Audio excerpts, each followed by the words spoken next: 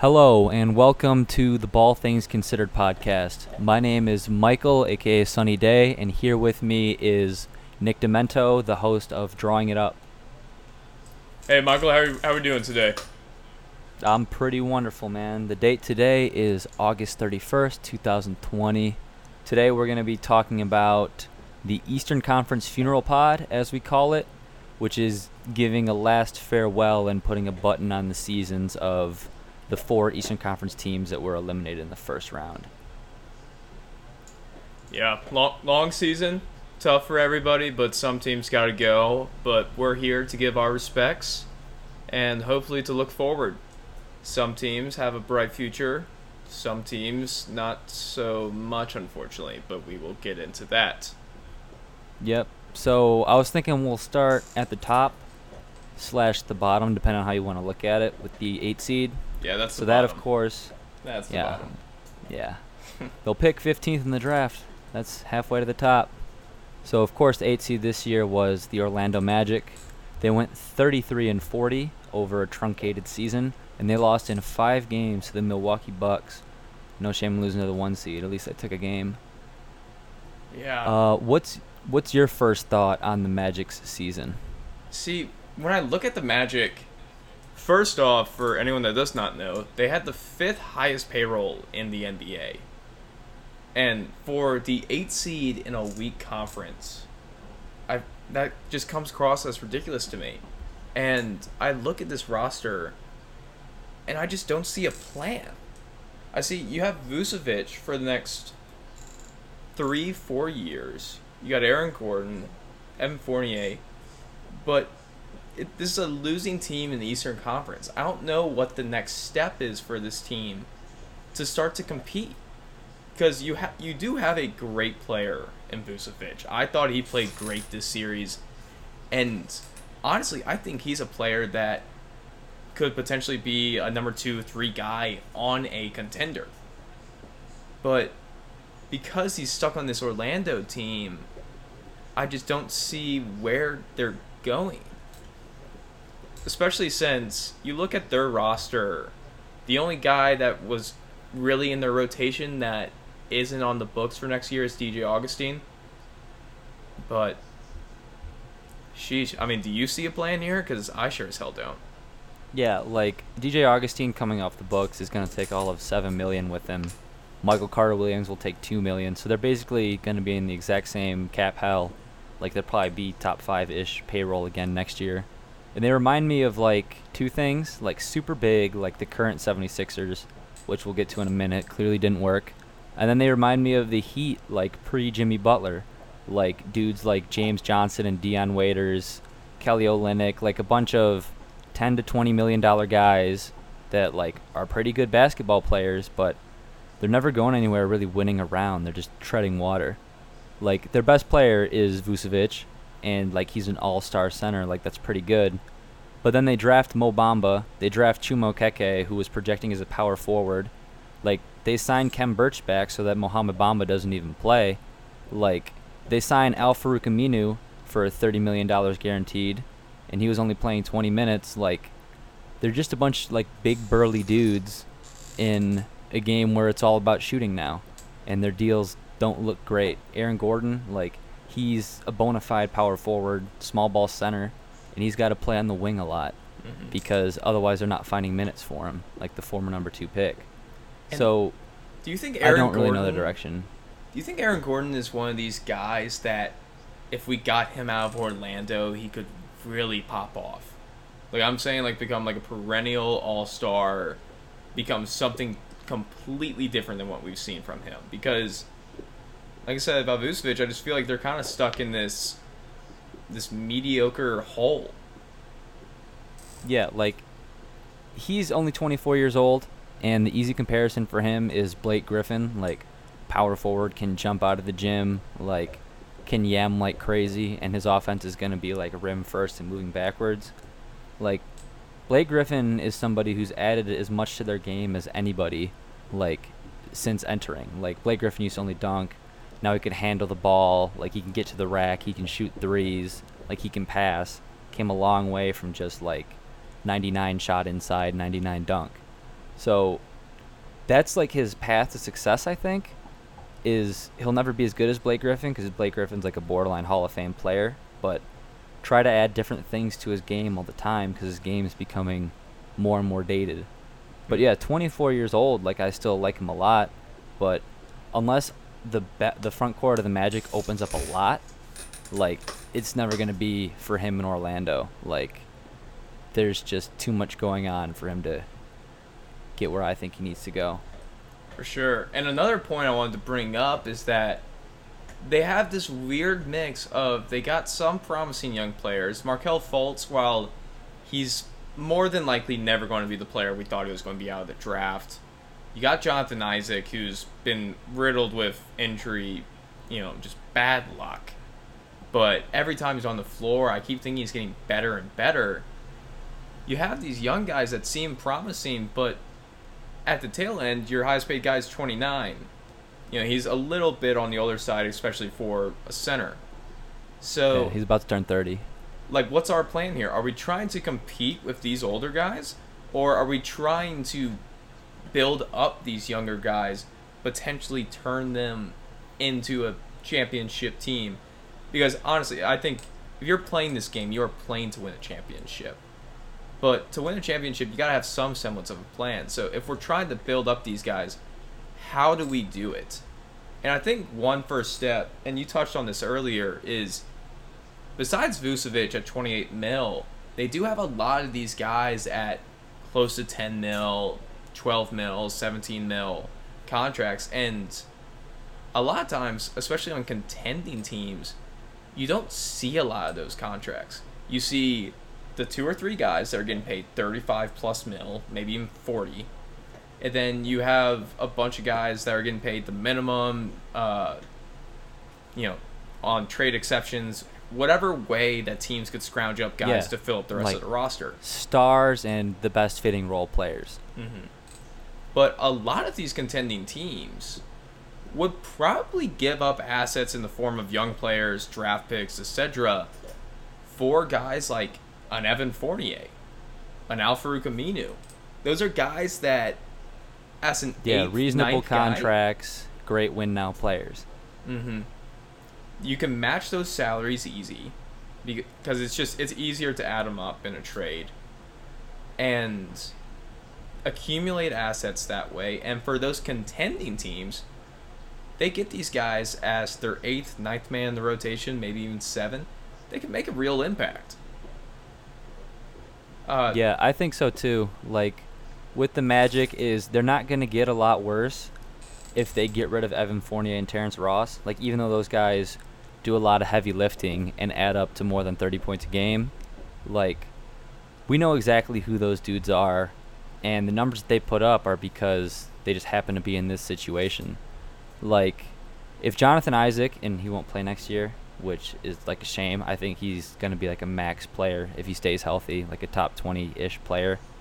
Like, if he took all of Terrence Ross's minutes this past season, like, the Magic would have been basically just as good.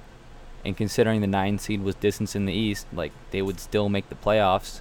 And that helps Isaac get better a lot. And that takes X amount of dollars off your books.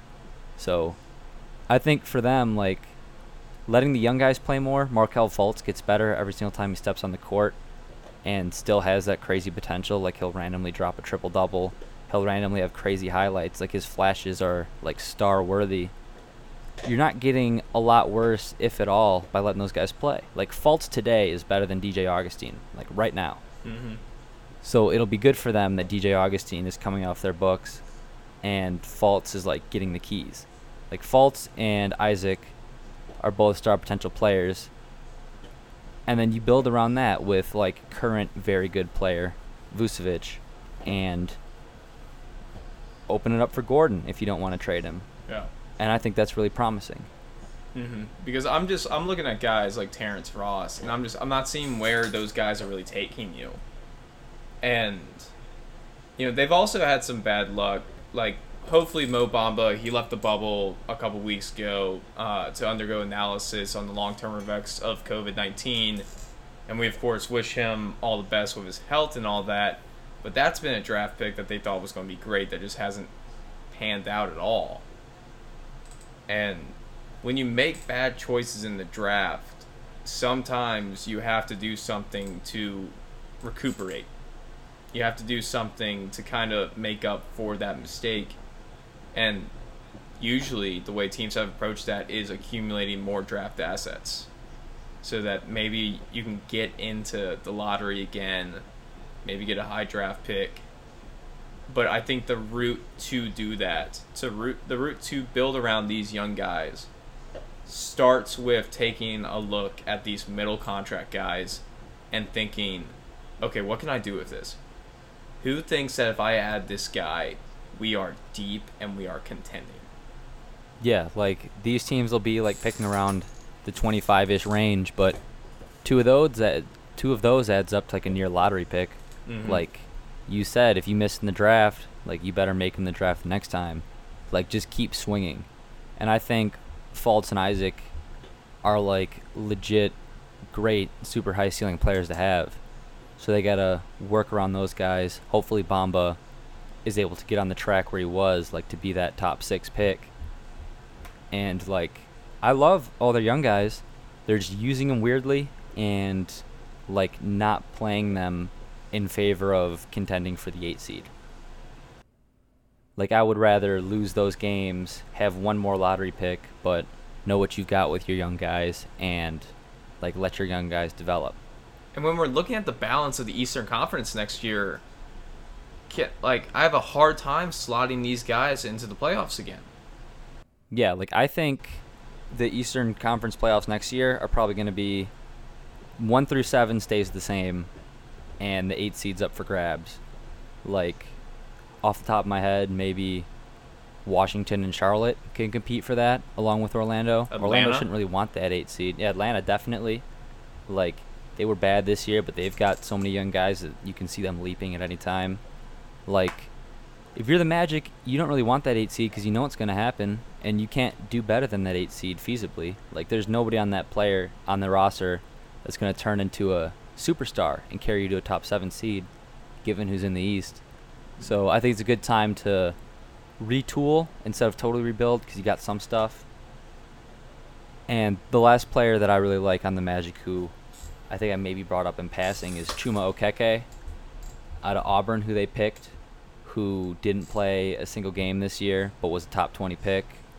And honestly, I really like him, and hopefully they free up space for him because he could help them a lot, and he redshirted, which makes him a Rookie of the Year candidate. Mm-hmm. Weak class, too. Oh, yeah. Speaking of red shirts, though, like, I think that's a good transition to move into the 7 seed, which was the Brooklyn Nets, and they had a notable red shirt, Kevin Durant. You might have heard of him. Can we count Kyrie as a red shirt? He basically didn't play enough. I think in football now you can play like 5 games or something. He might fall into the NBA category of a red shirt. I don't know. I'm just especially bitter. considering he didn't play a playoff game. He was on my fantasy 20 team games this year, and he screwed me. So he played 20 games this year. We can call that an effective red shirt. Yeah, it's just going to make me feel better about my losses. Yeah, no, you got hosed. It's not your fault. Damn it, Kyrie. But yeah, I think to talk about the Brooklyn Nets, like I think they're legit title contenders. I think Kyrie and KD, obviously next year they're eliminated. I think Kyrie and KD are going to be as good a duo as we have. Like they're going to get it faster than a duo typically will of 2 stars, because even though they haven't played together, they've been in the same building for a year and a half by the time next season starts. So we won't have the growing pains of, say, Paul George and Kawhi Leonard, where they kind of overlap and it's a your turn, my turn type of thing. I think they're going to hit the ground running next year. I mean, the Brooklyn Nets, they're really... I mean, they're the freaking White Walkers from Game of Thrones. All this year. It's just, all this year we've been talking about all these Eastern Conference teams, the Bucks, the Heat, the Celtics, and then just looming along the horizon. Yeah, they really are. We have a guy that was probably the best player in the NBA before he goes down with injury, and Kevin Durant. His tear... Back-to-back Finals MVP, would have been 3-time champion. Exactly. And then a guy that has probably hit the biggest shot in my lifetime in Game 7. And everyone rips on Kyrie Irving. He's had all the bad teammate talk. But I always just go back to that shot. And I think he's the perfect number 2, like, on offense. That, like, a lot of his bad press came from Boston. Like, I think you're exactly right. Is with KD now, he'll be a lot more like he was in Cleveland. Mm-hmm. His efficiencies will go way up. Okay, I got a theory on the Kyrie Irving. Which is scary because he's already, like, almost 50, 40, 90. Yeah, that's true. With Kyrie, I got a theory on the bad teammate thing. And it's not that he's a bad teammate. I've never thought that. I just think the guy's freaking weird. So, hear me out on this. I think it's his first year with the Celtics where they get Gordon Hayward. Gordon Hayward gets hurt first game. And then playoffs, Kyrie gets hurt. And then that Celtics team with Terry Rozier, Jason Tatum, Jaylen Brown, they still take the Cavs to 7 games in the Eastern Conference they're a game from the finals. So, I think theory. I think Kyrie's just kind of this weird dude in that he did go to the Celtics because he wanted to be the man. He wanted to be the leader that LeBron was to him. And he wanted to see these young guys like Jaylen Brown, Jason Tatum, and he wanted to be the guy that mentors them and brings them along. On the other end of that is his whole flat earth theory, Brad Stevens, what does government mean to you? All that kind of stuff. So I think Kyrie was kind of out of the loop during that playoff run. And then the next year, the summer going into that season, he tries to impress upon himself as this mentor to these young guys. And they're like, yeah, dude, what the hell are you talking about? There's a better phrase than saying that he, like, lost the locker room, like, which is the thing that can happen to head coaches all the time. But, like, I totally see what you mean. Like, he was the leader and he was still the on-court best player, but he had just gotten there too. Mm-hmm. Like, those guys were Brad Stevens draft picks. They were grown. Like, dudes like Marcus Smart were still the tone setters on the defensive end. That when you acquire a player who's, like, instantly your best player is a weird chemistry, weird dynamic. Well, and I think with all those young guys, they're just looking at Kyrie, he's trying to take charge, and they're looking at him, it's like, we don't need you. We did this without exactly, you. And they proved that to themselves, yeah. And also, as a young guy, especially Jason Tatum, who his coming out party was that playoffs. He played absolutely amazing, and then his touches get limited by Kyrie. And he's just thinking, why can't I just have Terry Rozier pass me the ball every 5 seconds again? That was awesome. I don't need Kyrie taking up crap shots every 5 seconds. Yeah, I don't think Kyrie's a bad teammate. I think it was a weird situation. Yeah, I think had that playoff run gone differently, the story on Kyrie would be a lot different. And part of the reason I think he went to the Nets is because he didn't get what he wanted. He didn't become the man. He didn't become this mentor to these young guys. And so once he realized that that wasn't going to happen, he writes up his good friend KD, his other good friend DeAndre Jordan, and I was like, because in his head he's like, okay, if I'm not going to be the mentor, I'm at least going to have fun with my friends. You know, like, it's a lot more complicated than that, but yeah, get somebody that good and try to win championships. Yeah, and then he doesn't have to be the mentor anymore. He probably doesn't want that anymore. He just wants the ball now, which is why I'm so excited about this team. It's because Kyrie isn't going to be as dragged down by the bullshit. He's just going to be balling. And what'd you say? You said he played 20 games this season? I mean, yep. I mean, the Nets played 72, so in some of those games, you want to add a couple. Man, I think his like first or second game with the Nets, he put up like 50. Like, the man, when he's just allowed the ball, can ball.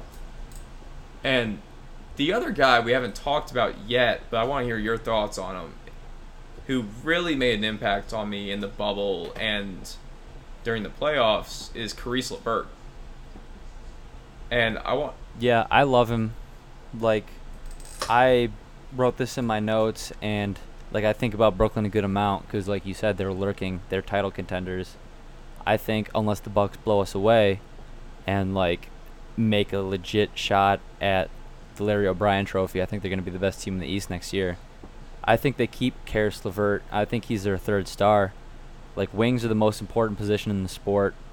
You're going to be going against Boston and Milwaukee, who like do all of their damage around the wing. Like, Boston's trio of wings, Hayward, Jaylen Brown, and Jason Tatum, like, is definitely the best trio of wings in the game. Mm-hmm. So you got KD, but then you want another one, and Karis LeVert's like star material. Like, he showed that, and the Nets were supposed to be like the worst team in the bubble, maybe. Like, they seemed like the practice squad Nets, and they still ran things. Like, I think he's a star. Dinwiddie, I don't know yet. I don't know if he's your fourth option. I don't know how he fits. Like, they're going to need a second point guard and, like, ball handling type of guard. But do you think Dinwiddie would buy into switching to shooting guard and suddenly being low maintenance when his whole career has been point guard and using the ball? Do you think he could? I don't think that's as much Spencer Dinwiddie's role, but honestly, the thing that has impressed me the most with LeVert in the playoffs is his basketball IQ and his feel for the game. That's a man, he can put up a lot of assists for you. He can take some ball handling away from Kyrie when you want Kyrie running off ball, running through screens, things like that. He can handle the ball and run the offense, and he really showed that when he was the guy without Dinwiddie, without Kyrie. They just said, okay, the team is yours. And he really was able to facilitate that offense for them. So that's one of the big reasons why I think LeVert should be their other three. But the other side of the LeVert conversation is that his extension kicks in next year, and then he can become an absolute huge trade piece. If you're looking for a guy like Bradley Beal or someone else, like a big star to put alongside Kyrie Irving and Kevin Durant, Caris LeVert is the guy that you can put in a trade as your side, your foot to throw into that deal. Yeah, like the centerpiece. Mm-hmm. See, I think I like the way his deal kicks in and that he's low. And like I said, I think he can be the third star. And you seem to think that he can handle the ball and be a shooting guard, which I tend to agree with because you don't want to be super small. So let me throw a lineup at you. Do you think they're better off with Kyrie, LeVert at the 2, Joe Harris, KD, and Jared Allen as the 5? Oh, 100. And then... yeah, then have Spencer Dinwiddie come and just destroy second So do you units. think Dinwiddie is the best option as a 6th man, or they should trade him because their bench is super weak? Like, when you're building a bench, would you rather have, like, a great 6th man or trade this guy and probably get 2 good bench pieces? Because their bench is so thin after him. That's true. But I always lean on the side of I would rather have a better... I want my 6th man to be better than the 4th and the 5th guy I'm putting on the court. Because I think being able to establish momentum off the bench is so important. And that's why I would keep Spencer Dinwiddie in that 6-man role. Because he can facilitate the offense, he can score, and he's just going to be better for your team beating up on second units when he's a starter caliber player in this league. Another thing we do have to mention is that Joe Harris's contract is up after this season. Yeah, that's what I thought too. I think they definitely pay him. Maybe you overpay him, or not like on purpose, but you keep Joe Harris in the building. Like, you let him know that he's a priority and you want him back, because like I said, I think he fits perfectly in that starting 5. Like, Kyrie and KD do their thing. LeVert can even play the bench unit with Dinwiddie a lot. Like, he's in between, but he's the third star. And Harris fits perfectly on both of those units. He's low maintenance. He plays good defense. He's won the 3-point shootout. Like, nobody's going to space better than him that you can get. And I don't think he'll cost too much. I would be worried about, like, super good. When historically, when we see weak free agent classes, someone gets overpaid bad. Yeah. And I could see a team that I could see that being Joe Harris. Sucks, being like, we gotta do something, and then just throwing money at Joe Harris. But the thing with Joe Harris is that he's 28 and has kind of been in the league. So I think if that were to happen, that would happen with Davis Bertans. But I could see that with Joe Harris too. And you're right, like it's so weak that some team might really try and take him away. But also the Nets are contending for a championship, so Joe Harris will know that. Like, he's like, would I rather make this much more money? And I can't speak to the guy. I don't know how much he cares about the money versus the title. But the Nets have the familiarity going for them in addition to he probably won't be able to sign with a better team. Yeah, and I think another side of that is if I'm the Nets, Joe Harris has to be one of my first priorities because you have the rest of the guys on contracts. You still got Taurean Prince, still got DeAndre Jordan, some of these other guys. And then you're also hoping to entice some veterans on the minimum who are ring chasing. Yeah, exactly. I'm excited for the Nets next year. Like, even if they don't trade LeVert or Dinwiddie, which people seem to think they certainly will, like we just hashed out, I could see them keeping both, and I could see both of them working. Karis LeVert in the bubble was so exciting, and he plays great defense. Like, their 6 best players are as good as any team's 6 best players, if not the best. Mm-hmm. And they fit together, and they'll have continuity. Like, that's pretty scary. I think they're legit title contenders next year. They're probably my most excited team to watch next year. Yeah, it's going to be great to get Kevin Durant back. People have almost forgotten. Yeah, he's a joy to watch. What I think he is the best pure scorer in this league from all 3 levels. Just unbelievably smooth. Just so joyful. No. All right, let's transition then to the KD of the bubble, which needs no further introduction. We all know that's TJ Warren, the man, the myth, Mr. the legend, and his team, the Indiana Pacers, who went 45-28 this year, 73 games, and were swept by the 5-seed Heat. So technically they had home court, but they were injured. I think that's kind of the story of their season, their eulogy, this funeral, is Malcolm Brogdon came back from injury in the bubble, as did Oladipo. They had to get up to speed. Domantas Sabonis didn't play in the bubble. Jeremy Lamb didn't play in the bubble. Like, they had a really tough go of it. And were still competitive. Like, the series against the Heat were close. They still played their brand of defense. So, what stands out to you? What do you think the story of the Pacers season was, or what they should do next?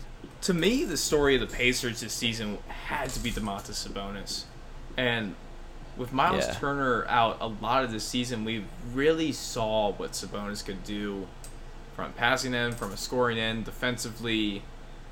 We really saw what he can be. But it flips all the way to his first All-Star appearance. Absolutely. But the other thing you got to consider with that is a lot of this came in the absence of Turner. And that's the big question with the Pacers moving forward is, what do we do about these two?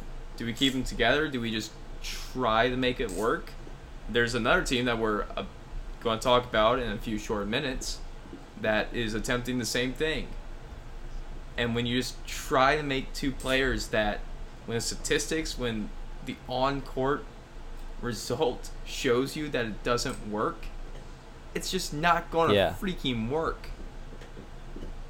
Yeah. No, I totally agree. Like, we all saw what Sabonis could do switching over to play mostly center this year. Like, instead of being power forward and him and Turner being 2 bigs, like, coexisting, Sabonis, with the brunt of the big man duties, put up 18.5, 12.5, and 5 assists, and he shot 54% from the field. Like, he's clearly the better player between him and Miles Turner, and I think you build around him. And like one thing I think with the Pacers is, even with injuries, watching them play in the bubble, like you could tell there was a lot of turn taking and a lot of like over dribbling. Like their best 5 players are Malcolm Brogdon, Victor Oladipo, T.J. Warren, Sabonis, and Miles Turner. Just like position wise, that was 1 through 5. And the first 3 of them like dribble a lot. Like they need the ball in their hands to succeed. And then Sabonis is like a playmaking big. Like I just said, he averages 5 assists at center. So that just sounds like too many mouths to feed. So I think they definitely need to make a trade. Yeah. And I think Indiana's really holding on to, in a way, a lot of Indiana fans are, is a couple of years ago, Miles Turner, people were just salivating over the guy. My God. Everyone was like... He had one of the best age 20 seasons that we've seen. He was unbelievable. He's 24 now. So for reference, he's had 3 seasons, or this was his 4th season since then. Yeah, so that season was 4 years ago, when at age 20 he put up 15 and 7 with over 2 blocks, shot 51% from the field, and got Defensive Player of the Year votes. Yeah. And everyone was salivating over the guy because they're like, he's so young. Wait till he takes that next step. And then we waited. And then we waited. And there was no next step. And he's worse. Like, at best, we can say he's plateaued. It might be unfair to say he's worse because Sabonis wasn't around during that season, and now he is. But he's plateaued as hard as anyone we've seen. He hasn't shot above 50% since that one season. That one season had his career high in points and rebounds.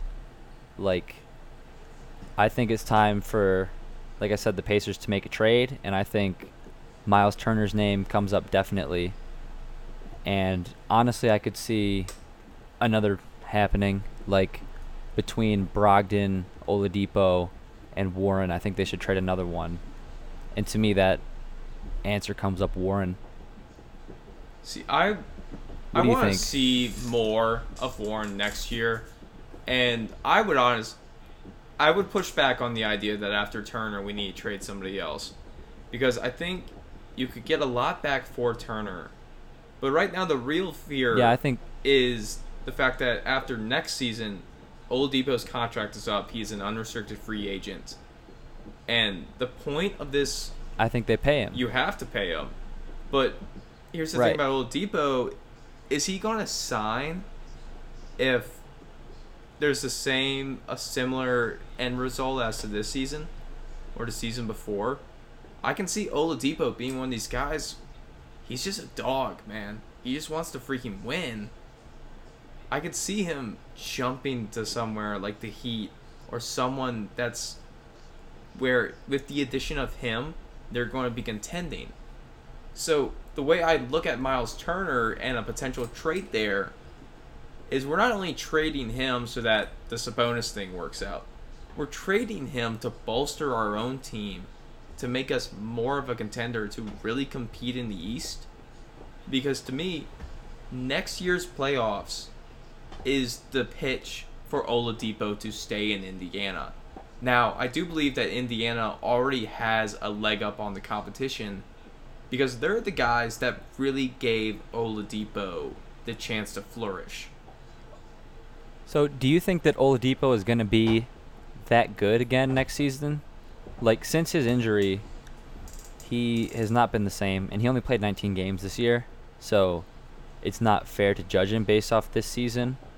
But do you have confidence that he'll be like a star in free agency, like worth worrying over that much? Like, I think they build around him and Brogdon, and that's why I said after trading Turner, Warren would be the next most likely to go if they made a second trade. Like, he didn't even shoot 40% from the field this year. Do you think they want to build around Brogdon and Oladipo? I think you stumbled into a great player on a trade that everyone ripped you on when they gave up Paul George. And when you get lucky like that, I don't think lightning strikes twice. And whenever you hear Oladipo talk and you see people talk about him, you hear about how much of a hard worker he is and how much he just loves working on his game. And whenever I see a guy like that, I'm all in. Even when they're injury bound, because even when they get injured, they are going to work their way back up harder than anyone else. So, I'm not saying that Oladipo is this like franchise cornerstone in the sense of a lot of guys we see in the league, not like a Zion or a Luka. But Oladipo can be the base of a good contending team. And I'm a big believer in the idea that you don't necessarily need one of the top 5 players in the league to win. I believe that you can win with a very deep team. If 1 through 10 can all ball out, I believe in that kind of format. I believe that team can make it through the playoffs. And with a team with Oladipo, Brogdon, Warren, Sabonis, and whoever you can get in a Turner trade, that's a team that's deep, and that's a team that's going to fight. Yeah, I think you build around Brogdon, Oladipo, and Sabonis. The thing for me is that I think they have enough scoring, like with those 3 stars. All of them can put the ball in the hole, to where with pure scorer TJ Warren, like, you might want to use him and his asset value to do other things. But other than that, like, they're still set up really well, even though they've disappointed a couple years and had horrible luck with injuries. Like, they have a talented roster, and like that's a great top 5 players. And Jeremy Lamb, who we haven't even really talked about, would be a great 6th man. And with perfect health and in the right situation for 82 games, he's like a 6th man contender.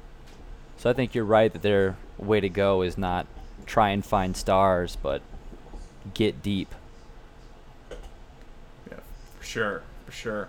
But all in all, I like this team. I'm excited to see how competitive the East is going to be moving forward. We're seeing this with the Eastern Conference semifinals starting, that both of those matchups are just boxing brawls. And next season, I think for the first time in a while, we're going to see 7, maybe even 8 teams that can all throw punches at the very least. Like, they're going to make you fight for it. It's a perfect last transition, too, speaking of fighting. Oh, God. We got a giant team. If you made a team of boxers out of NBA teams, I think the Philadelphia 76ers would probably be the most successful, because their point guard, the smallest dude usually, is 6'10". Their power forward has played center his whole career and did it at an all-star level in Al Horford. The final funeral, the 43-30 6-seeded Philadelphia 76ers, who were swept by the 3-seed Boston Celtics. The story of their season, to me, was just terrible fit, mixed with Ben Simmons got hurt, so he didn't play a playoff game. But I honestly don't think it would have mattered. Their roster construction is just infuriating.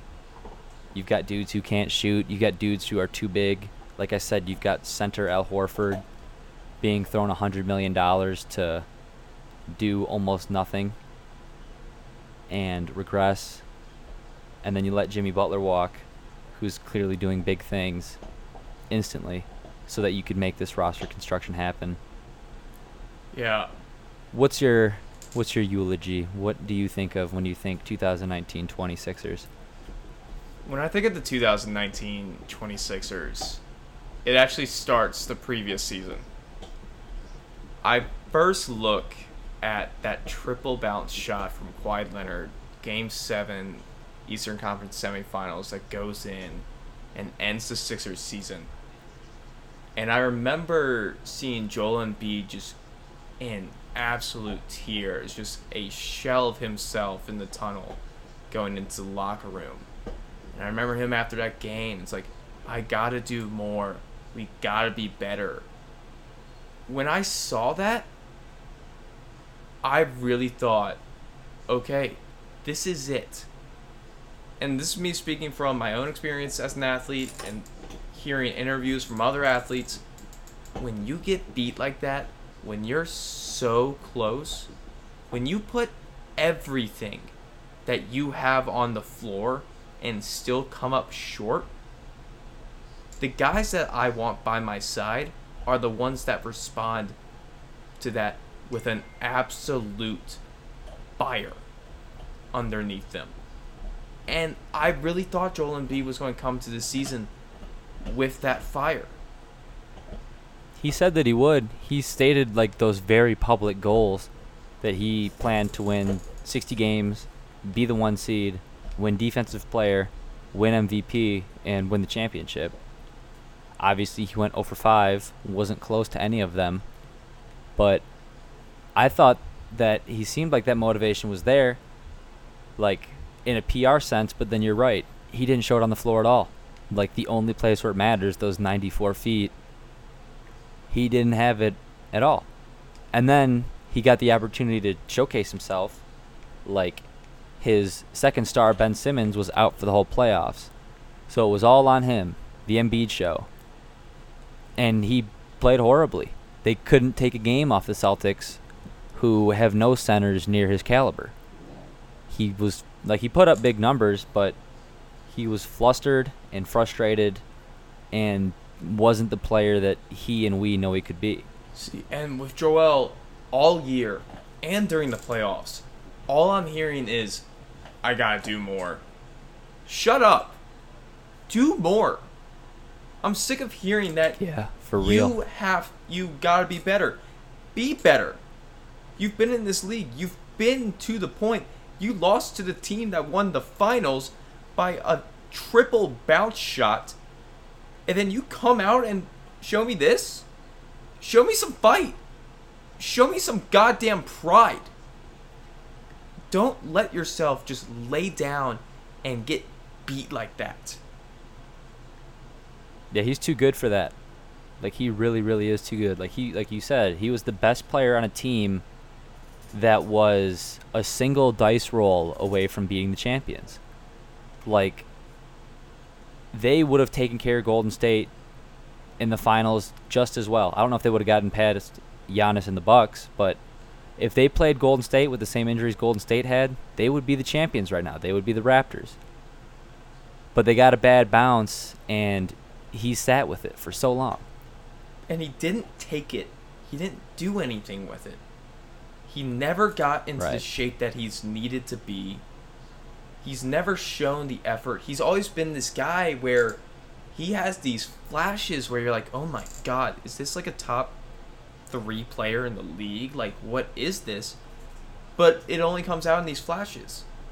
When you look at greats, they don't slow down. When I look at Jordan, when I look at... Yeah, his motor is the biggest difference. There's no motor there. Or, I can't say no motor, yeah, like his... but just give me some fire.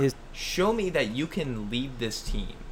The fact that even in games 3 and 4, I really thought Joel was going to come in and be like, we're not getting punked. We're not just going to leave like this. I really thought he was going to show us something, especially when you have freaking Daniel Tyson and his Cantor on you. When you have the biggest mismatch on the court, figure out something. Yeah. And don't pout because you have Tobias Harris and Al Horford with you, who, to be fair, are not giving you any help. Or shake. But they're good players. Like, they can. They were bad. I don't think the season was all on Embiid. The way they got swept, he could have taken a game by himself. He was the best player.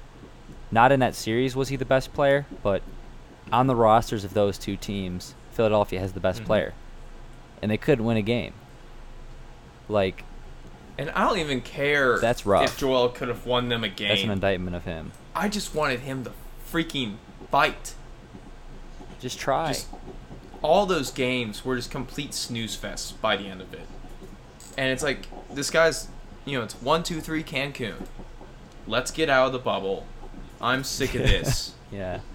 And I'm just like, you really are crying last year, telling us that you want to get back to this point. Well, you know what you gotta do to get back to this point? You gotta be way better than what you just showed. So let's move on. I'm getting frustrated talking about Embiid.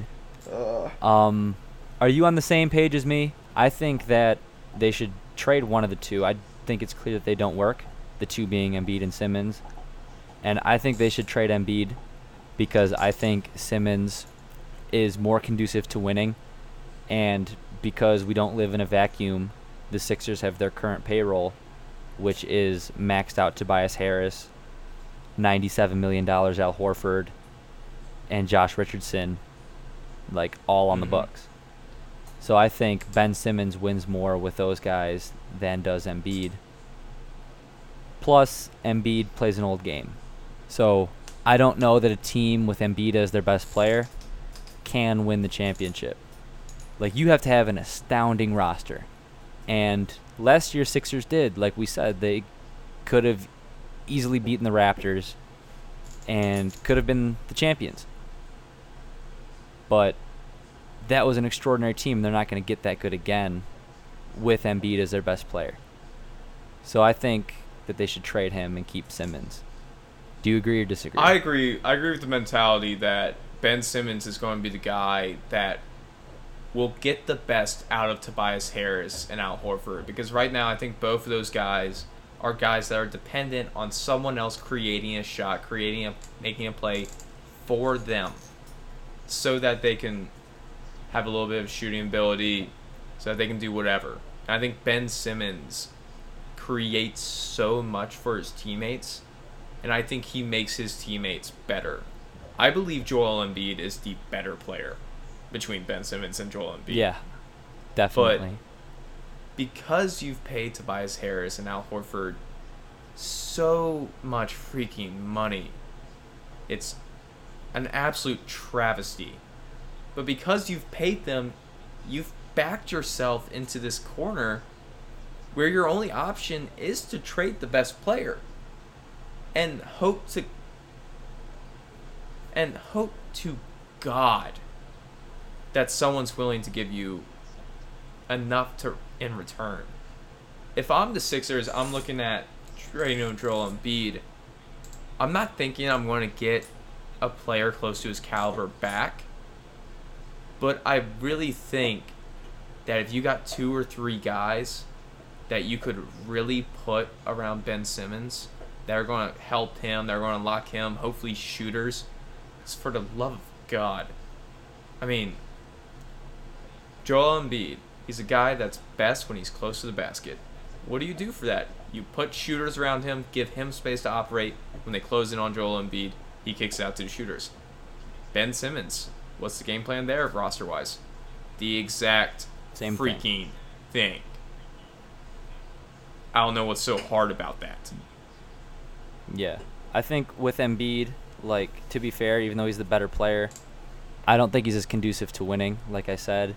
He clogs a lot, and he's a worse passer. So if you do surround him with the shooters, like we and logic and analytics say that you should do, he's not going to thrive as much as somebody like Ben Simmons.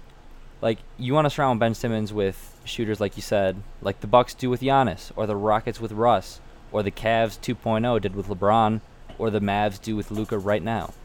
Like, those are some of the top players on the planet who can't shoot threes. And they're contending for championships. Like, they are contenders year in and year out.